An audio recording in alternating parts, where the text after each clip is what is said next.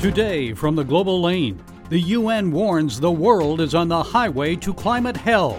More dire predictions about the end of the world at Climate Summit 2022. They're talking about the end of life on Earth as we know it, sponsored by Coca-Cola.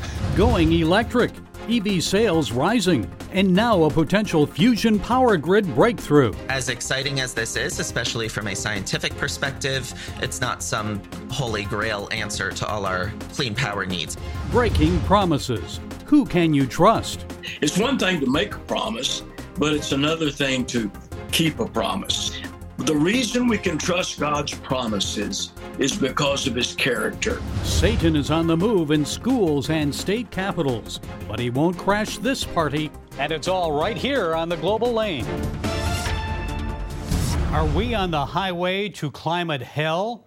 The United Nations Secretary General warns the world is heading in that direction. Dale Hurd reports that climate change alarmists once again took center stage at a global climate summit. This time, they gathered in the Middle East. The pyramids were lit up to welcome world leaders to the UN Climate Summit in Sharm el-Sheikh, Egypt, in what almost looked like an end-of-the-world trade show sponsored by Coca-Cola and other big corporations. This summit began as many others, with the dire warning that life on Earth will end if climate change isn't stopped. The clock is ticking. We are in the fight of our lives, and we are losing. We are on a highway to climate hell with our foot still on the accelerator. One has to wonder, however, whether this doomsday rhetoric can be trusted. After all, 50 years ago, the UN warned mankind had only 10 years to stop the catastrophe. 40 years ago, the UN said we have until the year 2000 to prevent the equivalent of a nuclear holocaust. And 15 years ago, the UN warned that if climate change wasn't stopped by 2012, it would be too late. The world has not only failed to end, CO2 emissions are 50% higher than they were 20 years ago. With even the UN now admitting its policies have failed, some want to throw even more money at the problem. After 26 previous summits and trillions spent on the climate, the UN still doesn't have a working blueprint to lower the Earth's temperature. For this 27th attempt, U.S. climate envoy John Kerry says what's needed are trillions of dollars more. There's also support for hundreds of billions in so-called loss and damage payments to poor nations, basically climate reparations. Climate activist Greta Thunberg denounced this summit as a scam and greenwashing. That's when a company fakes its environmental commitment. But climate skeptic and author Mark Morano at this summit told us he saw more corporate sponsors than ever before. They've been completely corporatized. The main partners this year are everyone from Microsoft, Google, to IBM, and all these big corporate conglomerates that come in. Meta is here, the parent company of Facebook. Al Gore was there pushing his new Climate Trace Initiative, a global network that tracks down carbon emitters so they can be fined or shut down. For any nation that requests our assistance, Climate Trace can provide all of the assistance necessary, a complete inventory of all of the emissions from every major point source in its territory every year for free. But with the UN itself admitting failure, the biggest impact of climate policies has been a worldwide energy crisis through an over-reliance on green energy. And all the failed prophecies of doom over the years don't seem to matter. If you're Al Gore, if you're John Kerry, if you're any climate activist, how do you walk this back? Okay, we've been doing this for 30 years, and these people have come out with the most dire warnings, by the way, none of which have turned out to be true. How do they ever walk it back? They can't. They just have to keep it going. CBN News senior international correspondent Dale Hurd joins us with more. Dale, if these were Christians making prophecies over the past 30 years and none of the prophecies came true, people would stop listening to them. So why are people still listening to Al Gore, John Kerry, and other climate prophets of doom? Yeah, it's kind of like a dead faith that's unwinding, but it still has credence with some people. You know, this issue is like dead last among voters' concerns. And yet when you look at do people believe in climate change, the numbers are still, to me, alarmingly high. I think partly because people just don't want to get hassled about it or they haven't looked into it. And so it just kind of keeps rolling down, going down the street, you know, like a junk car about to break down, but it hasn't broken down yet. And in your story, you report about the corporations that sponsored the climate summit. So why are so many companies jumping on the climate change bandwagon, in your opinion? Yeah, I mean, I called it an end of the world trade show because, I mean, to me, it's hilarious that, you know, they're talking about the end of life on Earth as we know it, sponsored by Coca-Cola. But there's money to be made, and we have ESG in the boardroom, which is environmental, social, and governance policies that are being foisted on companies by board members, shareholders, because not enough good people are getting involved in corporate governance, in my opinion. And so you get these policies forced on corporations, and they figured out a way to make money out of it. Okay, on to the effect of these policies. A blast of cold weather is expected for Europe before the end of the year, but a warmer winter is predicted. So still, many European countries are facing an energy crisis. To what extent are climate policies responsible? Completely responsible. Can we put this to rest about the war? Let's look at what Europe has done over the last 20, 25 years. Europe really only has coal for a natural resource. Well, that was shut down years ago. And then nuclear. France was a leader in nuclear, and they were sharing it with other countries. Now they're knocking down their nuclear plants. Now they've mothballed some, and they're trying to bring those back online and they're burning more coal than they have in years. They mothballed some of those, and they've brought those back online. This is all about their policies. And can I just say, these people did not know what they're doing in the same way that the Biden White House does not know what it's doing. They're like kids that live in their parents' basement and think they know about life. They think they know about energy and energy policy, and they don't. And that's why they've made such a mess of things. Yeah, as they jet around the world and use up the carbon there. Well, you've been doing these reports for many years now. So where do you see all of this heading? A more common sense approach to climate change, or more extremism and energy hardship? You know, it keeps going. And so even in this country, which is so energy rich, I think we're headed toward a breakdown. Perhaps not as bad as Europe, but they're trying to kill the fossil fuel industry in this country. And at some point, it's going to reach a crisis because wind and solar don't cut it. We wish they did, but they don't. And so I'm afraid we're headed toward a breakdown and some cold winters. Thank you, Dale, for providing those insights. Sure. More and more Americans are joining the ranks of electric vehicle owners. Sales are up more than 60% despite the exorbitant cost. But are they more energy efficient? And what about unique safety risks? Brody Carter explains. The single electric car battery weighs about 1,000 pounds, requiring miners to dig up about 500,000 pounds of earth just to make one battery, using giant mining machines that burn diesel oil. All those emissions from all that energy used to dig all those materials up cause carbon dioxide to be emitted somewhere else.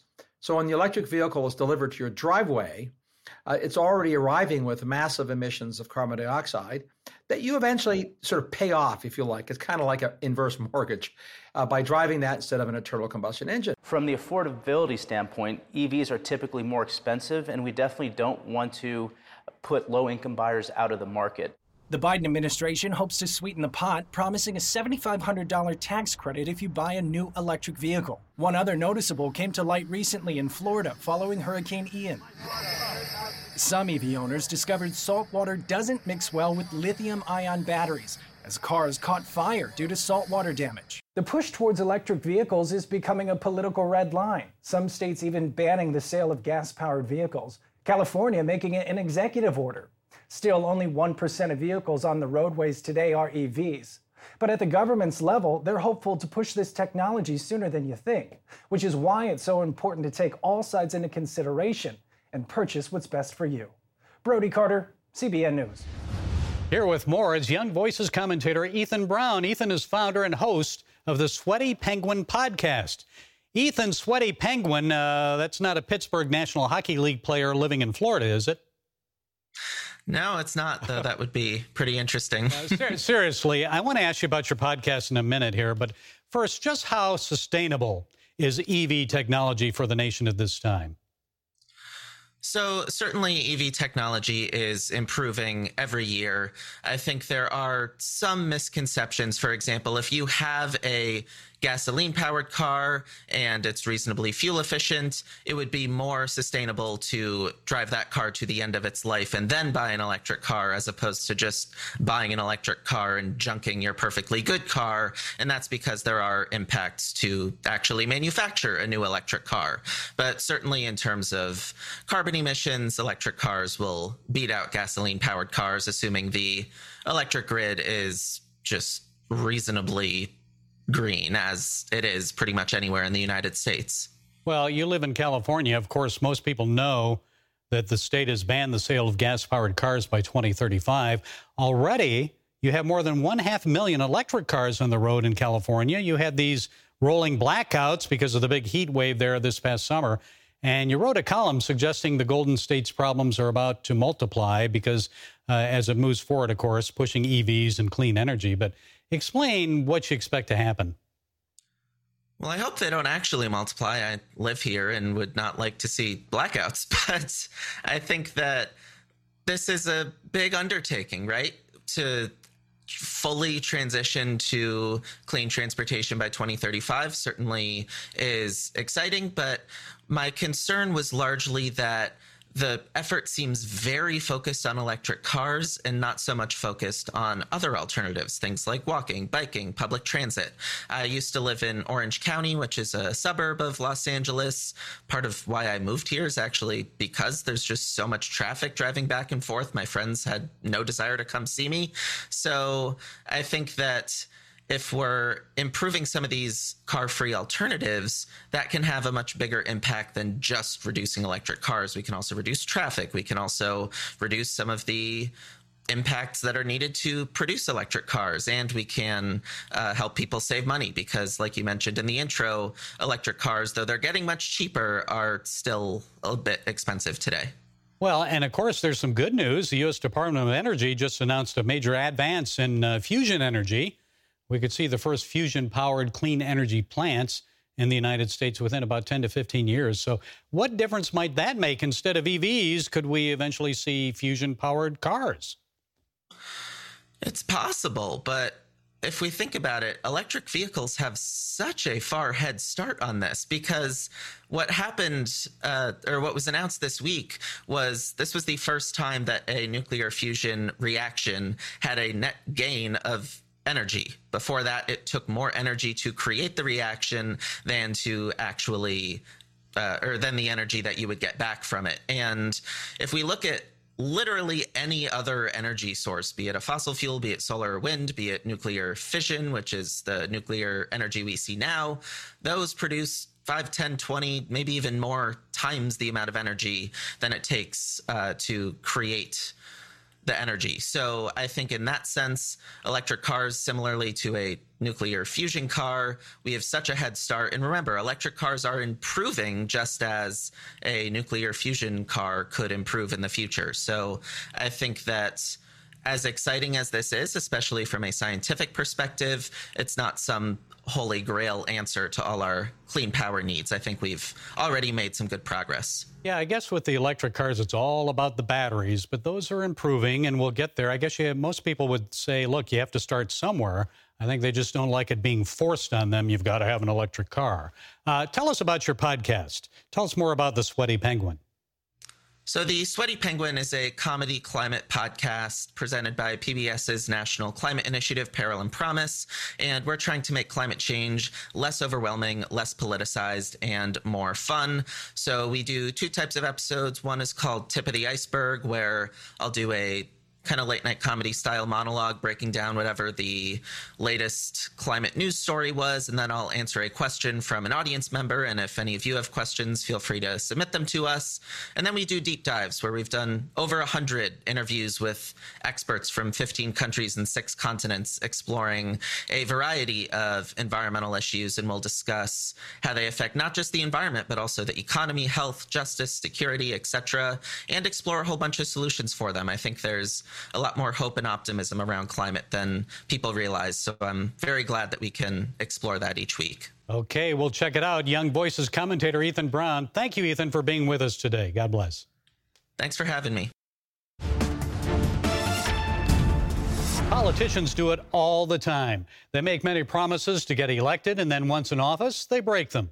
Well, our next guest is here to set us straight on promises we can trust. O.S. Hawkins is author of the new book, The Promise Code, 40 Bible promises every believer should claim. Pastor Hawkins, it's a pleasure. So friends, relatives, neighbors may let us down, maybe even betray us, but you say we can trust God when our world is falling apart. Why? Well, all of us have had promises made. It's one thing to make a promise, but it's another thing to keep a promise. And one of the things we know about God is he has a perfect record of keeping all of his promises in his own good timing. And, Gary, the way we realize whether someone keeps their promise is based on their character. You take an unrepentant thief goes before a judge for the 12th or 14th time, and he says, "Judge, I promise you this time I'm not going to do it again." Well, based on his character and his past performance, that judge is not going to give him much slack or mercy. The reason we can trust God's promises is because of his character. And Hebrews 6:18 says, it is impossible for God to lie. So what are God's greatest promises, Pastor? Well, they're woven. There are over 8,000 of them in the Bible. They're woven through all the scriptures. It's one thing to read the Bible and struggle with its precepts, but it's quite another thing to believe the Bible and stand on its promises. And the Bible is laced with promises God has made to us.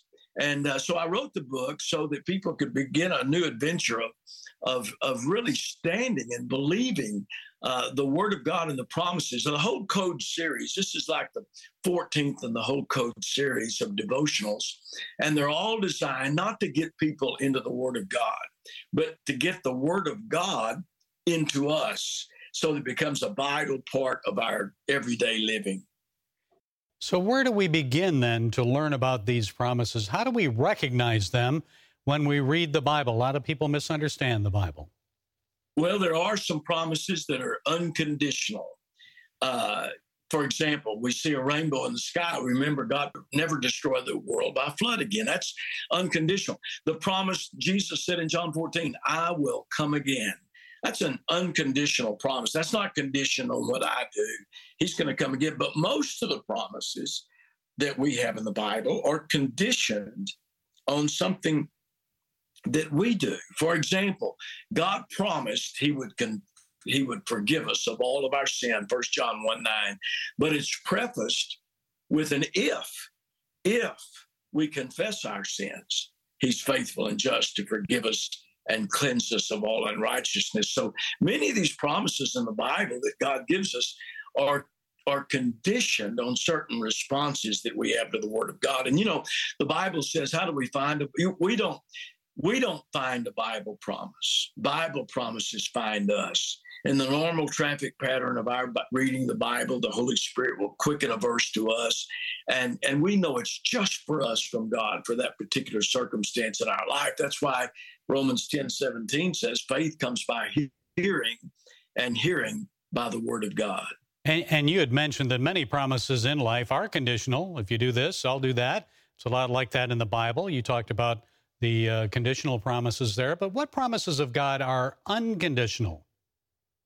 Well, the promise of his return, that, for example, is the most prominent one I can think of, that he promised that he was going to come again and receive us unto himself that where he is, we might be also. And so that's definitely one of those unconditional promises that God has just made to us. Whoever believes on the name of the Son of God shall have eternal life. What a promise that is to us. And of course, the first one in the promise code, and may I just say, Gary, before we complete that, all the royalties to all the code books, and they've sold 3 million copies the last couple of years, all the royalties go to Mission Dignity. We're on a mission to bring dignity to some forgotten folks, retired pastors and their widows in their declining years at the poverty level. And so people can know when they buy these beautiful gift editions to give, the royalties are going to those folks. But the first one I put in there was the promise of a brighter tomorrow. You know, I don't know how many times most of us as believers have climbed up on Romans 8:28, which says, "For we know that all things work together for good to those who love the Lord and are called to his purpose." Doesn't mean everything happens as good, but it does mean that God can take everything in our life, weave it together in the tapestry of the cross, and make it come out to our good and his glory. Pastor Wes Hawkins, thank you so much for being with us. We appreciate it. A Satan Club for elementary school kids in Chesapeake, Virginia. And again this year at the Illinois State Capitol building, a satanic temple display alongside a Hanukkah menorah and a nativity display, all in the name of inclusion, tolerance, free speech, and religious freedom. Distasteful. You don't like it? Neither do I. But the Illinois satanic display reveals to the whole world the truth about Satan. He's still active in our world, coming for our children, coming to kill, steal, and destroy everything that's good. So beware. Committed Christians will never yield to him. He cannot steal away our joy during this Christmas season or at any time. This is the time of celebration, and we won't allow him or his disciples to crash our party. Yes, Jesus is the reason for the season. Author Jack Countryman recently reminded us about the true peace that only the Son of God can give us.